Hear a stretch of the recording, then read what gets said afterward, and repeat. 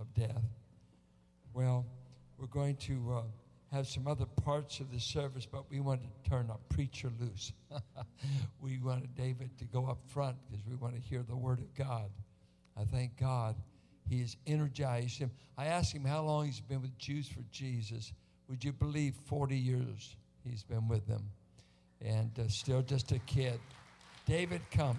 We want you to come. Welcome, David. Dave Brickner. Thank you so much. I'm excited to be here for this evening, which, as was advertised, we're going to talk about the rapture of the church. And, I always love coming here because your pastor puts me on the spot. And he says he wants me to do something new. Last time he gave me the title, he said, I want you to preach on, will Israel survive ISIS? And I don't know if you remember, that was a year ago. I've got some good mileage out of that message, I want to tell you. So I really do appreciate the challenge. And so this time around, we got another first. And I'm looking forward to what's going to happen here today. Last time we had some questions and answers. I don't know if we're going to have time for that, but I certainly would welcome your input. And the rapture of the church is a very personal doctrine for me. I don't know, Pastor Phil, the last time you preached a message on the rapture of the church, I don't think I've ever heard one preached before. So it's a very personal doctrine, because I can tell you back when I was, before I gave my life to Christ, I was very much aware of the gospel and of end times prophecy and of this doctrine of the rapture. But I knew that if it happened, I wasn't ready. Some of you maybe have been around long enough to remember that old Christian rocker, Larry Norman. You know, there's no time to change your mind. The sun has come and you've been left behind. All right? Well, I kind of heard that song and I kind of took it to heart. And I had one of the most vivid dreams I've ever had in my life. In fact, I think it's the most vivid I've ever had, because I can still remember what I felt like. And it was an apocalyptic kind of a scenario. There were clouds and it was dark, and I just had a sense that something serious was going on, and that it was the rapture. Now, none of this is particularly biblical. I want to make that caveat to begin with, okay? But I realized that the rapture was happening, and I wasn't ready. And the way it was happening was kind of in slow motion in my dream, okay? So that's not the way the Bible talks about it, but people were starting to float. They were floating up, you know? And I was looking and I realized, this is the rapture. I want to go too. And I started to jump, you know?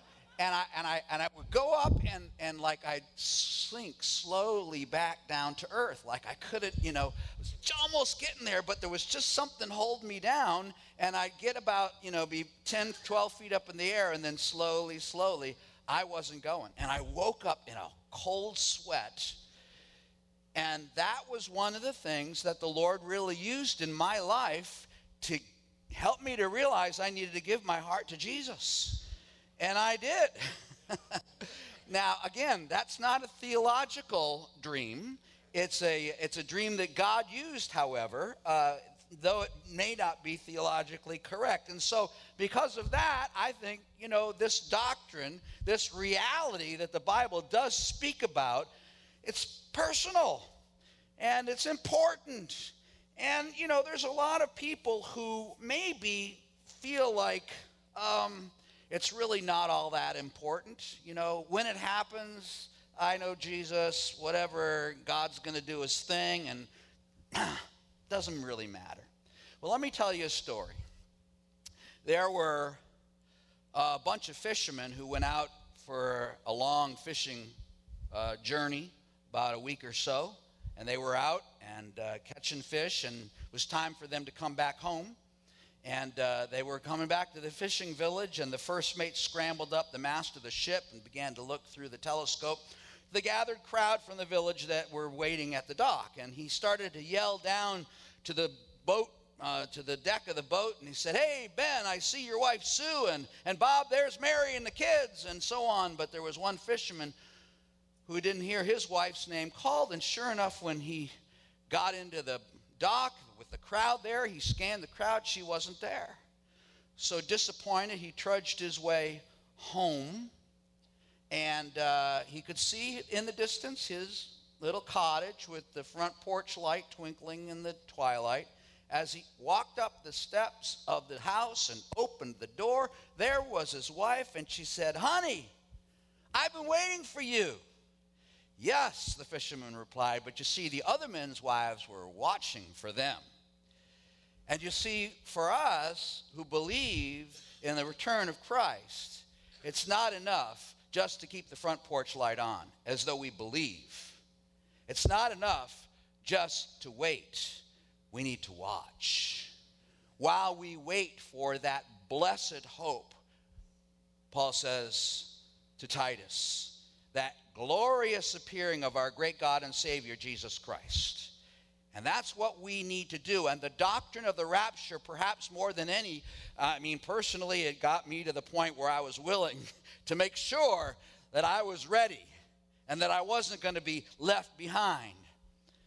But for all of us who love the Lord, who love his appearing, as the Apostle Paul says, the doctrine of the rapture emphasizes in our lives a spiritual discipline of the imminence, that is, the at any time it could happen nature of Christ's return. And God wants that for each and every one of us too, to live in expectation that at any moment the glory of Christ could be something that we are in the midst of because of the rapture of the church. Now I know there, actually God has used this in more than just my life. Some of you might remember the book by Hal Lindsey, The Late Great Planet Earth, that he wrote back. I don't remember exactly whether it was the late 60s or early 70s, but it was right around that time became very popular. And that was actually when the Jews for Jesus ministry really began. And a lot of the people, my brother-in-law, Tuvia Zaretsky, many of the Jews for Jesus who came to Christ back in those early days, that book was very influential. But since then, there's a few more books that have been written that have not been quite as influential. And I would say that Hal got most of it right. He got a few things not right, but God used that book. But God is, other books have not been quite so useful. Like, for example, you might remember 88 Reasons Why Jesus is Coming Again in 1988. Right? Went on sale real cheap in 1989. And there have been other reasons why this doctrine of the rapture has been dismissed. Perhaps more than any other, it's kind of mocked. It seems a little over the top, really. All of a sudden, in the twinkling of an eye, people are going to just disappear off the face of the planet. And, we've had some interesting efforts in film to capture that event, Somehow I can't quite figure out how someone who's raptured has their clothes neatly folded. Okay, it's imagination, right? Because in reality, the Bible says and talks about the rapture, but it doesn't give us all the specifics that we'd like to have. Much like the doctrine of the Trinity, the details are there. You have to kind of pull them together, but it's not always explicitly explained. It needs some massaging. It needs to be put together, if you will. And so I've made an attempt to try and do that. And in fact, I've been inspired to do that by my own personal story. And then back very soon after I became the executive director of Jews for Jesus, I had this idea that, as much as the apostles preached that Christ had come, they preached he was coming again. It was part of their evangelistic strategy in the book of Acts to do so, and I felt like maybe we should do that in Jews for Jesus. So in 1998, I sat down to write a book. It wasn't going to be 98 reasons why Jesus, no, but I felt like there was enough that we could know. There was enough that we could understand that would be a motivation for evangelism and for the purpose of proclamation of the gospel. And so I came up with this book. Maybe you've seen it before. Some of you have it. It's called Future Hope, a Jewish Christian look at the end of the world. And it was written primarily for the seeker. And since then, I've discovered that a lot of believers like it because it's really simple, it's direct, it's straightforward, and each chapter deals with another issue regarding end times, including this doctrine of the rapture, which I called the Great Disappearing Act. That's one of the chapters, and each chapter also led to an explanation of the gospel and an invitation to receive the Lord. And we started advertising this in places like the New York Times and the Wall Street Journal and Time and Newsweek. And the artist talked to me and kind of got some imagery, I guess, from my own personal story, because it was a picture of people going up. And I mean, they were going up in all kinds of different shapes and sizes. One of the kids was like riding a skateboard up into the heaven. And the caption read, "The end of the world is no time to finally realize Jesus is the Messiah. It's all in the book." And we offered it free of charge to anyone who said they were a seeker and not yet a believer. Believers we charged, okay? But over 50,000 of these books were ordered. And there's a coupon in the back. And everybody on Jews for Jesus was saying, why are we doing this? We never really made a big deal about end times prophecy before. And I just felt like that was something that God wanted us to do. A coupon in the back that says, hey, I read the text, I've prayed the prayer, I'm signing my name, and there's a date. Or they could say, I don't understand these texts, please send me more information. We had over 10,000 people that signed the date that they had prayed to receive the Lord and sent that coupon in. Hallelujah, huh? So again, this doctrine is important to me, and I've seen the way the Lord has blessed the proclamation of His Word, and I really want to tackle this subject with three nice Baptistic points: passages, pictures, and promises.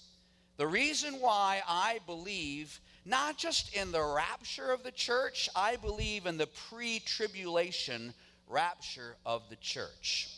And I want to put up a chart that actually is one of the appendices in the book that will show you what is the basis in kind of a summary form, and then we'll get into the passages, pictures, and promises. And so if we can get that PowerPoint up, a lot of people say they don't believe in the rapture, but what they mean is that they don't believe in the pre-tribulation rapture of the church. They believe in the coming of Christ, and the Bible talks about rapture as something that God's going to do when Christ returns, but they say that it's all one event.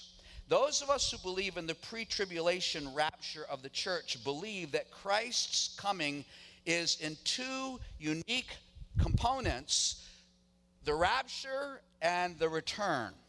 The rapture and the return. You may or may not be able to see the white up there, but I'll kind of spell it out for you. And by the way, if you don't have this book, this is the last one. We sold out this morning. So here's what I want to do. If you want this book, it costs $12. If you go back to the back table and fill out a card and give the $12, I will mail it to you this week with no postage required, okay? So I'm sorry that we didn't bring enough of these. But here's this appendix number 3. The difference between the rapture and the return, or the second coming of Christ. The event, number 1, is the rapture of the believers. Who is involved? Only believers in Jesus. What happens? Believers are caught away where it happens, in the air. When it happens, before wrath. Why it happens, to save believers from wrath. How it happens, surprise, like a thief in the night.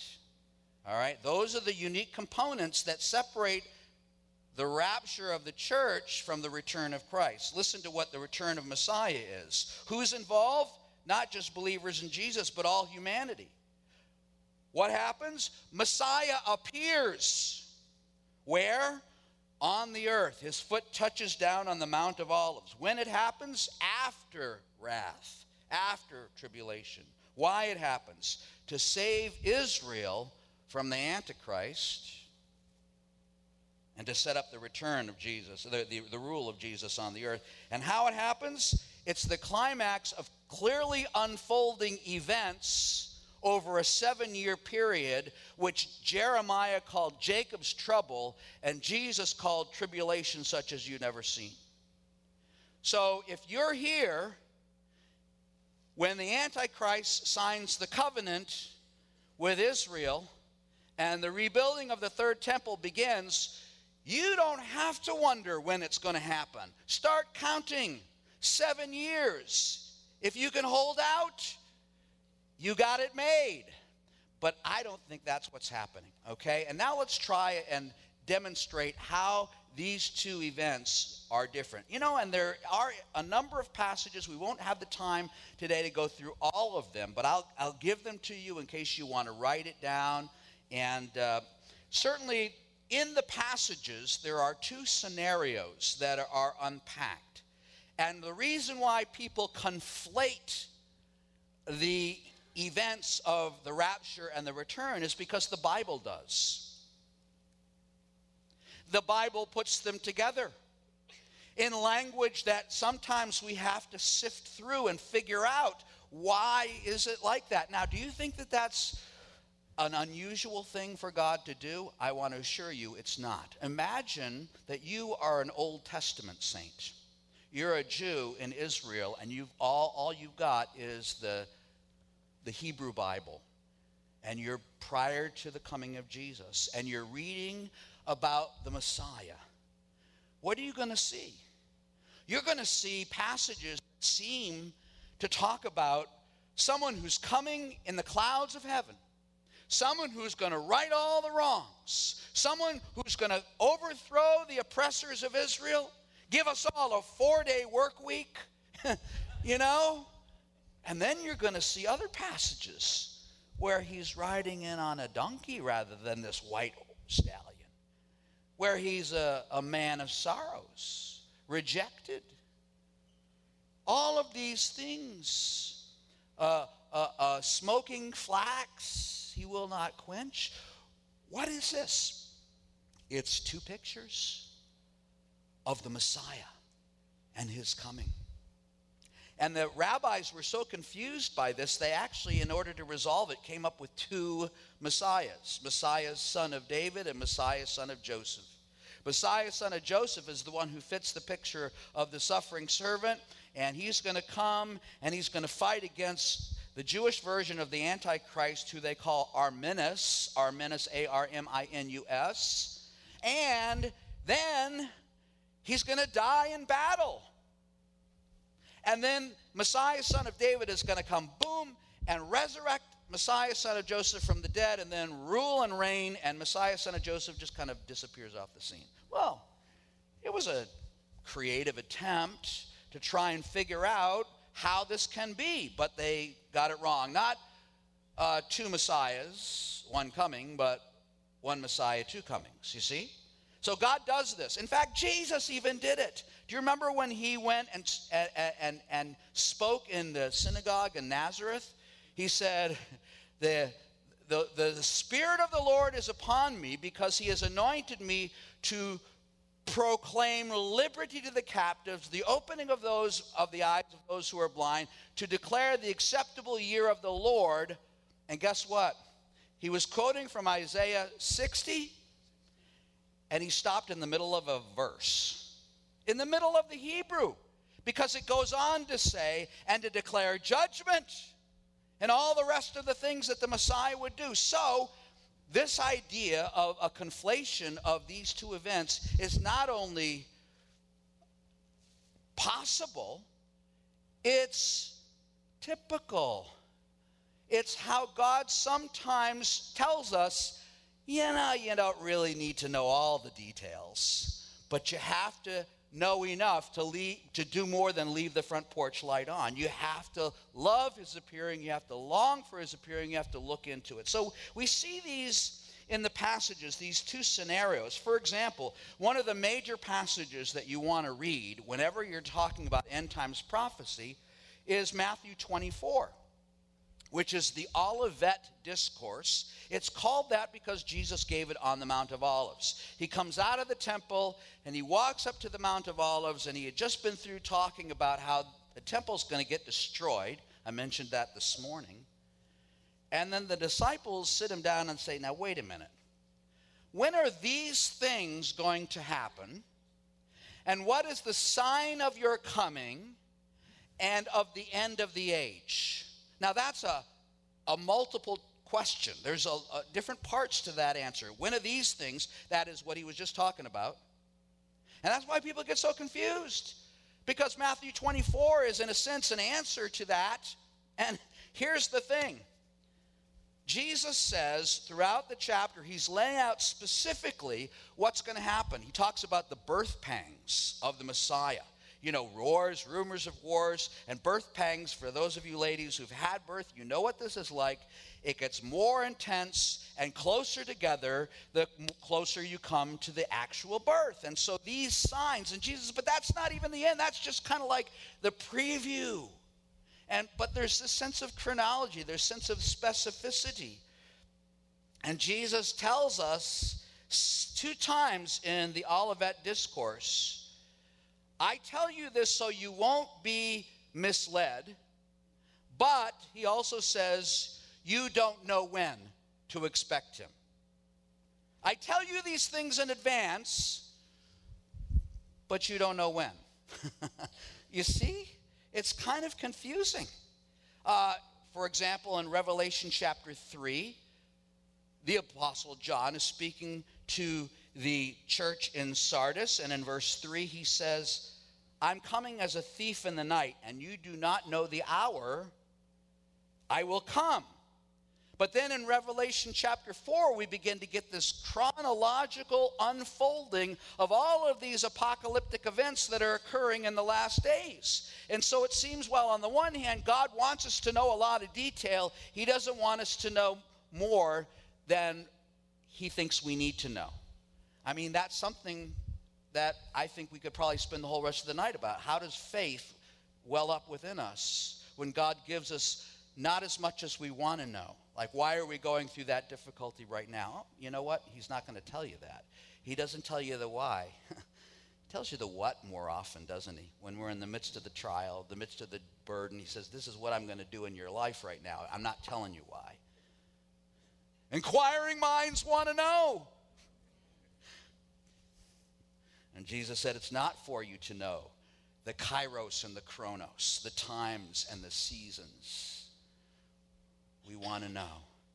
And that's been one of the most difficult things that we've heard from our Lord Jesus. It's not for you to know.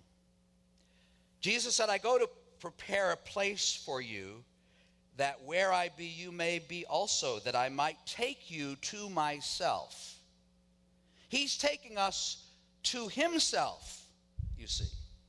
John 14:3. And when we see him, we will be like him, John tells us in 1 John chapter 3, verse 2.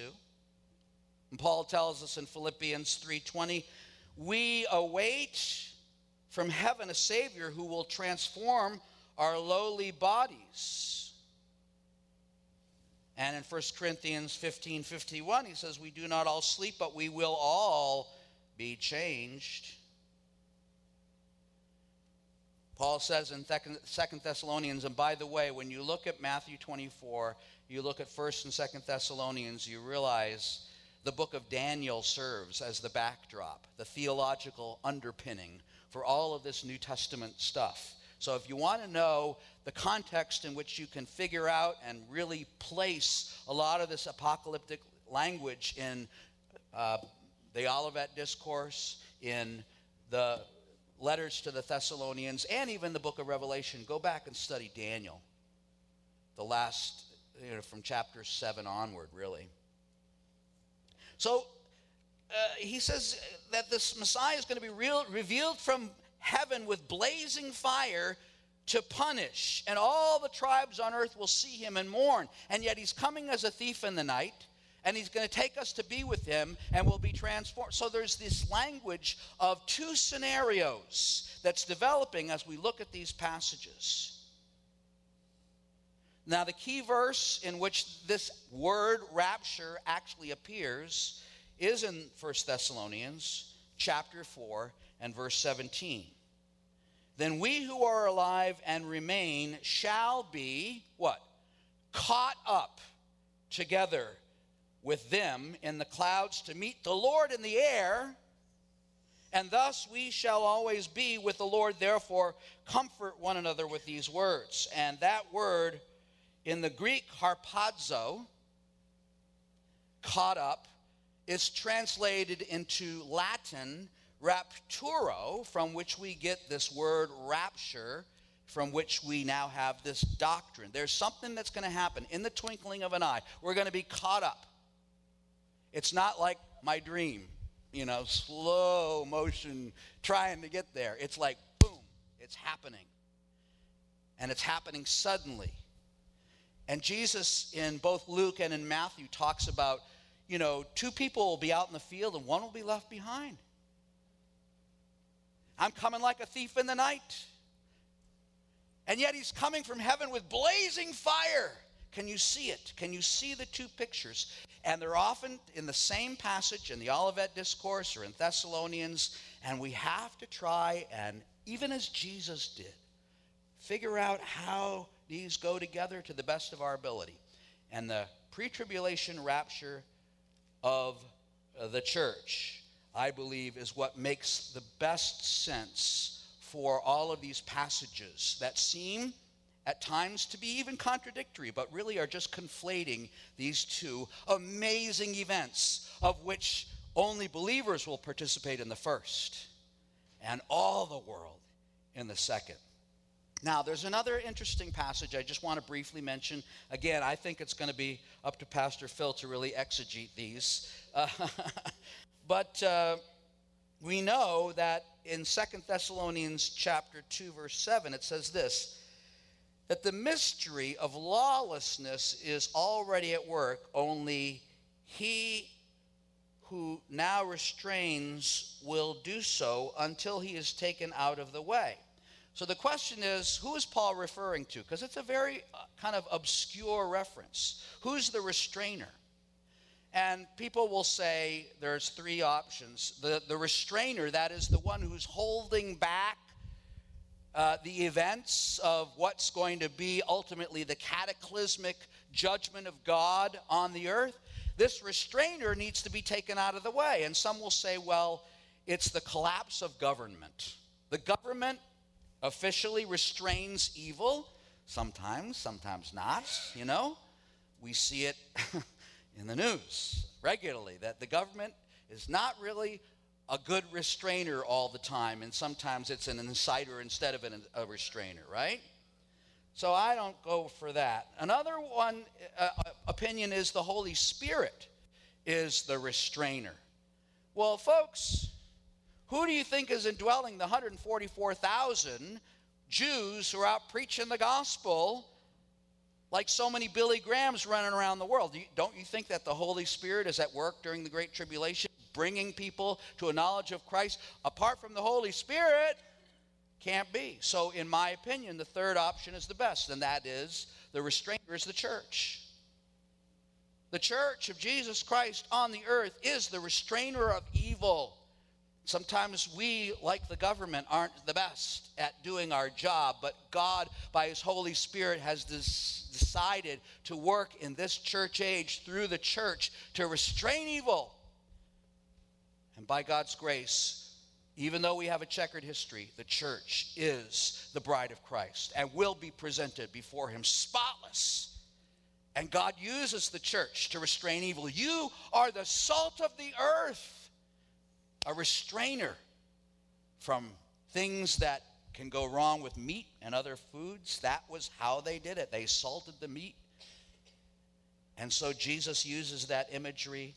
And I believe that when the restrainer is taken out of the way, that is what signals the coming of God's judgment on the earth, the great and terrible day of the Lord, Jacob's trouble, tribulation such as the world has never seen. It's got to be Jacob's trouble because Israel, Jacob, is once again the focal point of God's redemptive purposes. All of the people that you see active in the great tribulation on behalf of God are Jews. 144,000, 12,000 from 12 tribes. All Jews. The two witnesses, well, we don't exactly know who they are, but, you know, the imagery of the Older Testament saints like Elijah has often been suggested. Whether it's a real coming again of Elijah, I'm not going with that, but I do believe that they are likewise in the image of Old Testament saints, Jewish witnesses who are martyrs on the streets of Jerusalem, the Bible says. So here we have this restrainer being taken out of the way. The church, the rapture of the church then signals the coming of the great and terrible day of the Lord. And the day starts dark. Jewish reckoning, a day starts at sundown and goes to sundown. So the day of the Lord is like that. We see darkness fall across the land, and then it gets lighter. And that is the day of the Lord. There are passages that I've mentioned here just briefly that I encourage you to go back and study. But then there are pictures as well. And pictures are good. God uses pictures to grab our attention, and he uses them throughout the revelation of his word to kind of emphasize and re-emphasize. For example, in 2 Peter chapter 2, we see this kind of imagery. And I'll just turn there real quickly. If you want to turn at 2 Peter chapter 2, verses 5 through 9, here's what it says. For if God did not spare the angels when they sinned, but sent them to hell, putting them into gloomy dungeons to be held for judgment, if he did not spare the ancient world when he brought the flood on its ungodly people, but protected Noah, a preacher of righteousness, and 7 others, if he condemned the cities of Sodom and Gomorrah by burning them to ashes and made them an example of what is going to happen to the ungodly, and if he rescued Lot, a righteous man who was distressed by the filthy lives of the lawless men, for that righteous man living among them day after day was tormented in his righteous soul by the lawless deeds he saw and heard. If this is so, then the Lord knows how to rescue godly men from trials and to hold the unrighteous for the day of judgment. It's a very unusual passage which deserves its own evening just to go through, and I just encourage you to study all these passages because they're rich. But the point is that God has been faithful in using judgment and preserving his saints. And there are 2 examples from the Old Testament that are used by Peter and that are also used by Jesus. One is Noah and the flood, and the other is Sodom and Gomorrah and Lot and his family. And in each case, God brought judgment on the place where the believer was living. And God did not bring judgment on the believer. The believer was saved through an ark. The believer was saved by the angels actually pulling them right out of the city. Don't look back. And Lot's wife did, and we all know what happened. But there was salvation in the midst of judgment. And these pictures are telling us that God is the same. Jesus Christ is the same yesterday, today, and forever. that God works in certain ways. He's done it in the past. That's the way he's going to work in the future. There's a pattern with God. He's trustworthy. You know what he's done in the past. He's made the promise he's going to work the same way in the future. He's worked for believers who trust him in the past. He's going to work for you and me in the same way. And so the rapture of the church emphasizes the fact that God is not going to put us through the wrath that is to come. People say, oh, the church, you guys who are pushing this pre-tribulation rapture just because you don't want to suffer. Believe me, church is suffering enough right now. Christians in Iraq may be thinking that they're in the Great Tribulation right now. They're not, but there's a lot of suffering going on, and you have your own share of them, I'm sure.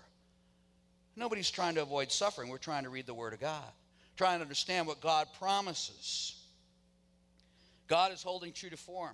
He lifts his godly ones out from wrath, the wrath that he's pouring down on the unbelievers. That's what Peter is saying here, and that's what the pictures, the stories of God and his work in history reveals.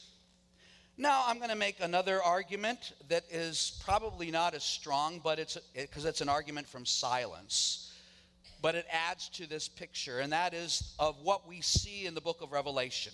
The whole thing, if you've read Revelation, starts out with letters to churches, right?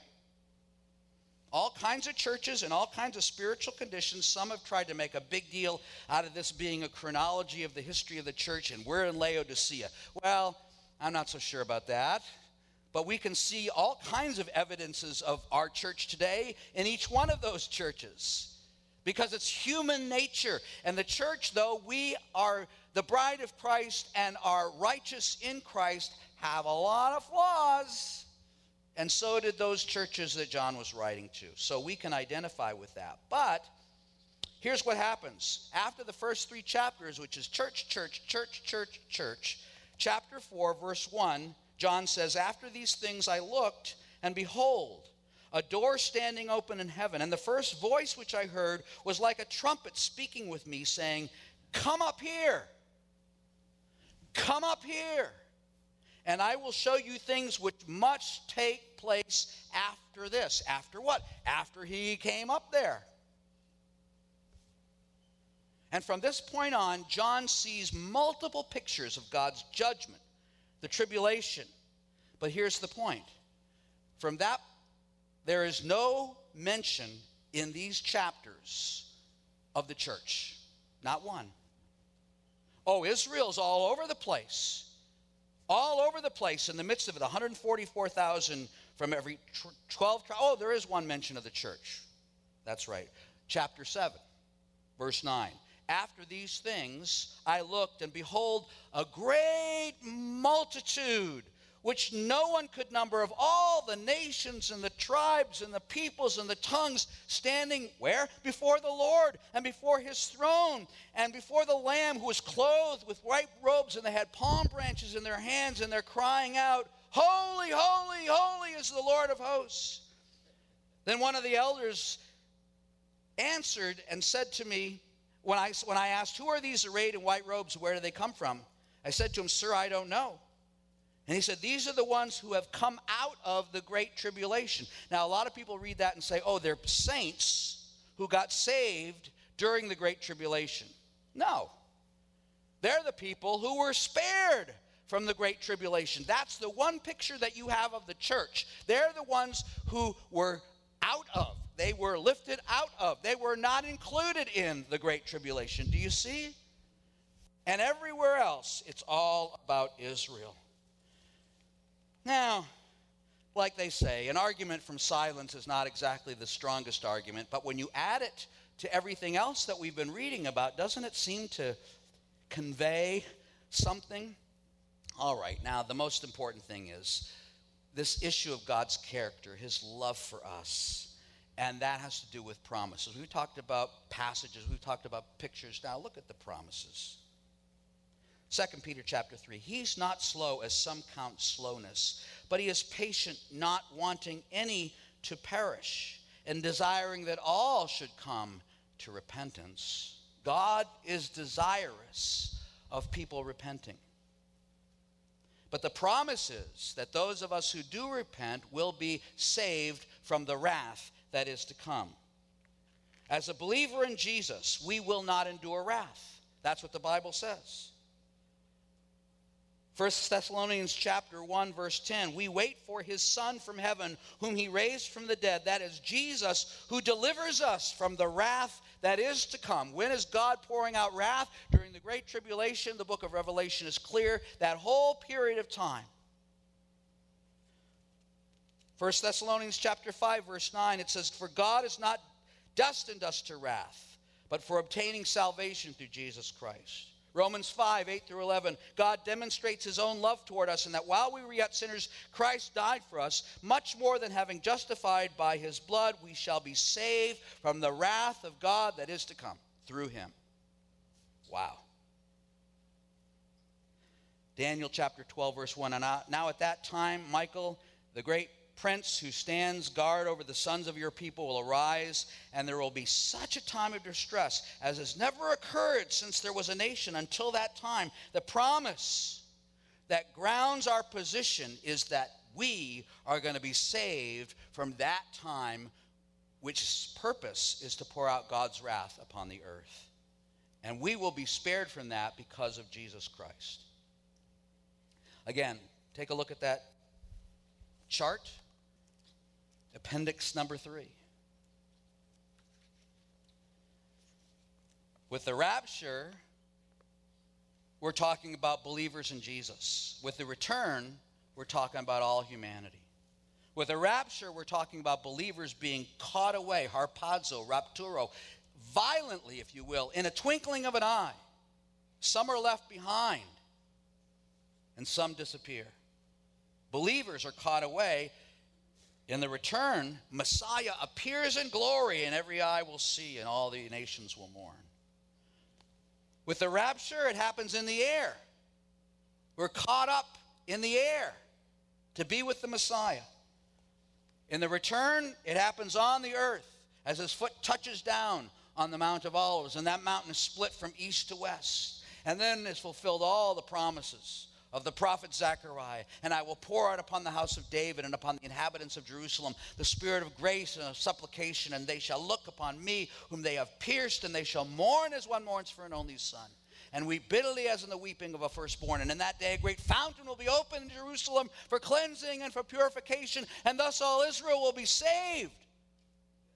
That's the return.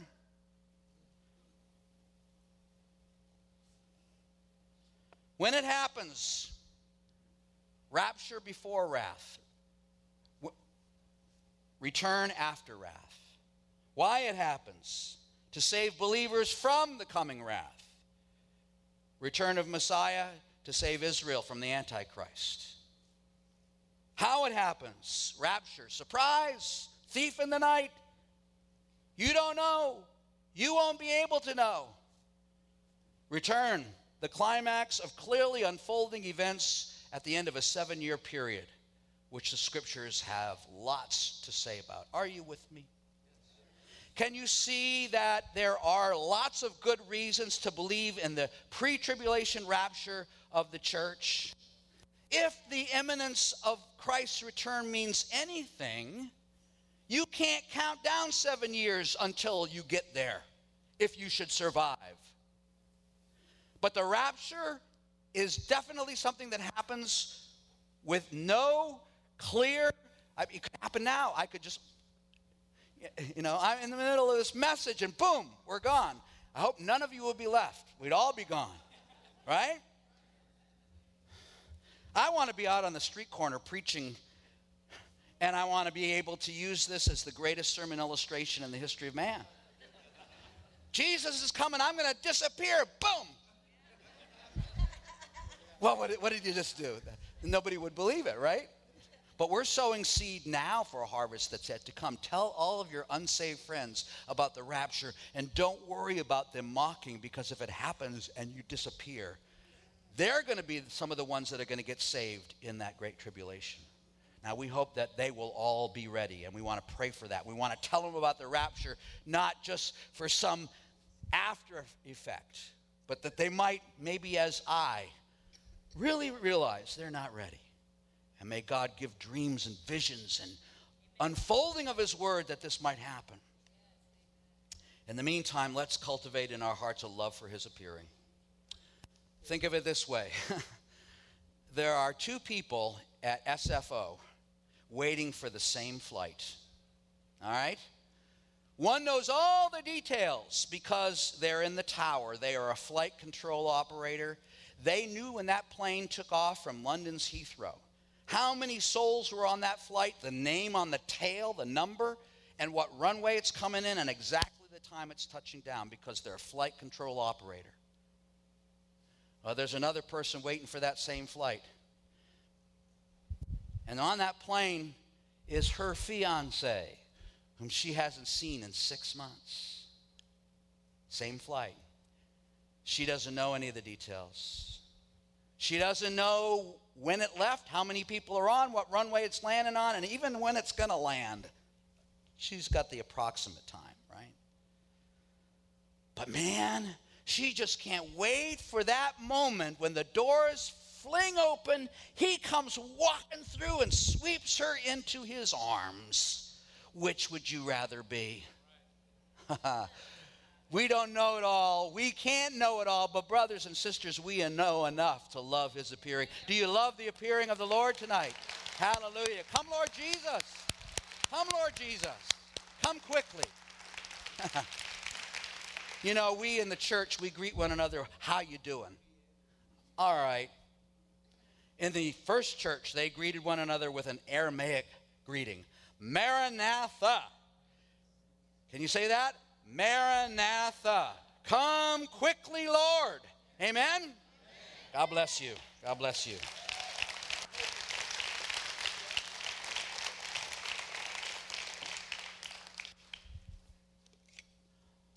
I'm sure you. 1, 2, 3. 1, 2, 3. You're good. Let's take some question and answers. Let's take 10 minutes maybe for that. Do you have any questions? Or do you already know all this? David, come down here maybe. And so let's just take your, Daniel, you might take this mic. If it raise your hand, would you be my mic man guy in the back?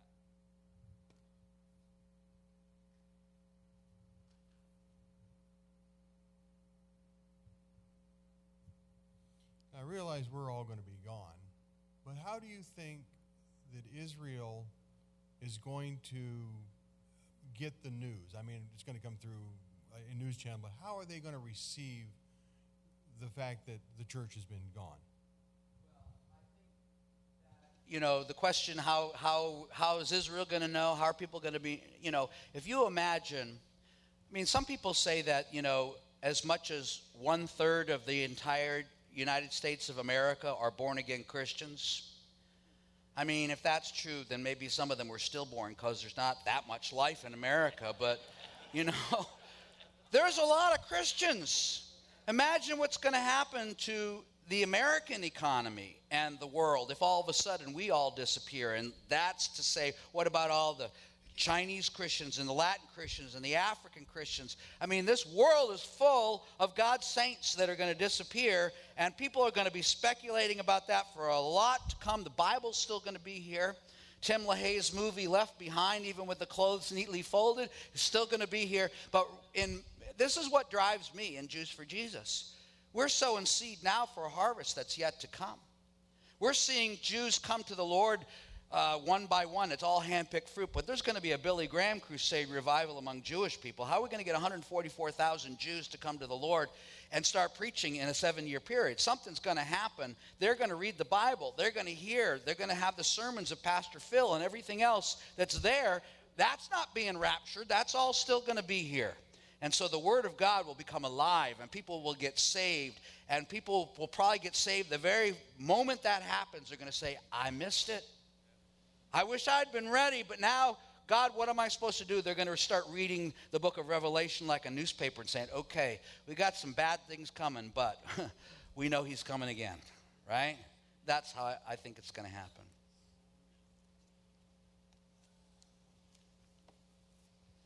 Okay. We've got a question. Here we go.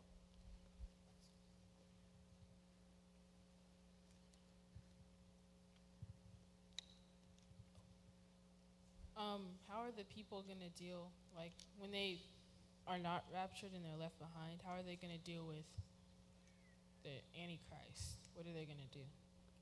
Yeah, there's a whole chapter in this book, and there's a lot of information about the Antichrist, about how he's going to deceive the world. To us, he looks like, from the Bible's perspective, he's like a beast coming up out of the sea. But to those who are not believers, he looks like a wise ruler, a beautiful person, a statesman who will offer solutions to intractable human political problems, and people will be absolutely convinced. Even Israel, even the Jewish people will be persuaded that he is the real deal until he comes into that third temple and says, hey, guess what? I'm more than just a man. Worship me. That's when literally all hell breaks loose, because the nation of Israel says, and he begins his beating down the doors on the warpath to destroy God's people, which it was his intention all along. So how are people going to deal with it? Some people will get saved, and some people are going to line up behind him and get his allegiance tattooed on their body. Right up here.